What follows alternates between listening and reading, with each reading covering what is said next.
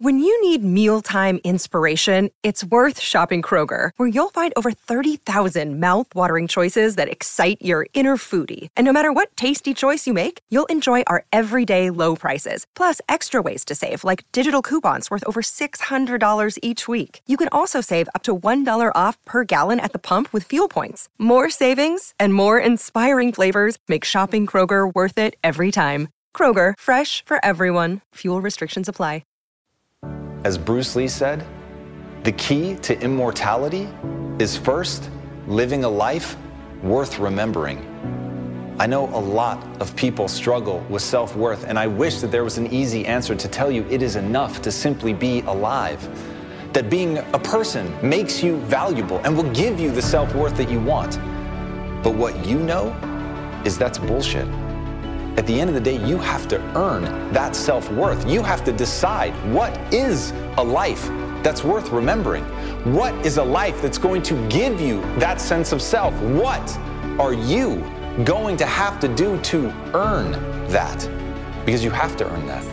There's no way to stumble and fumble through life hoping that it will somehow add up to something that makes you feel good inside. And at the end of the day, that is the only thing that matters. How do you feel about yourself when you're by yourself?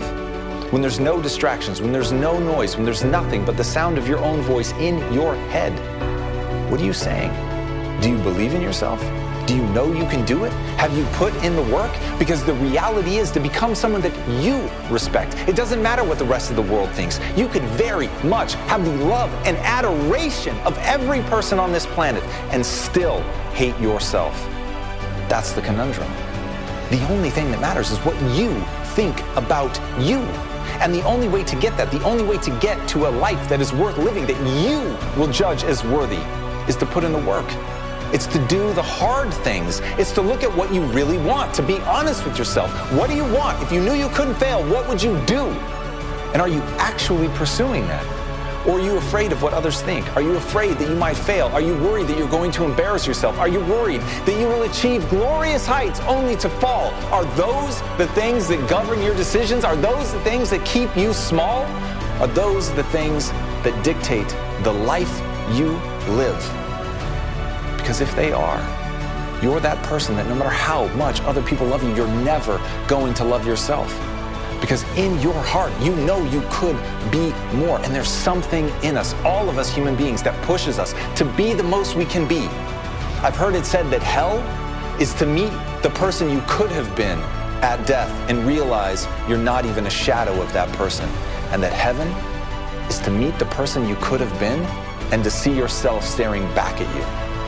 And if that's true, if that is the meaning of all this, that all the money and fame and recognition and adulation in the world doesn't mean anything, that the thing that matters is you have potential and that you do something with that potential, you actually actuate it. That is the obsession of my life.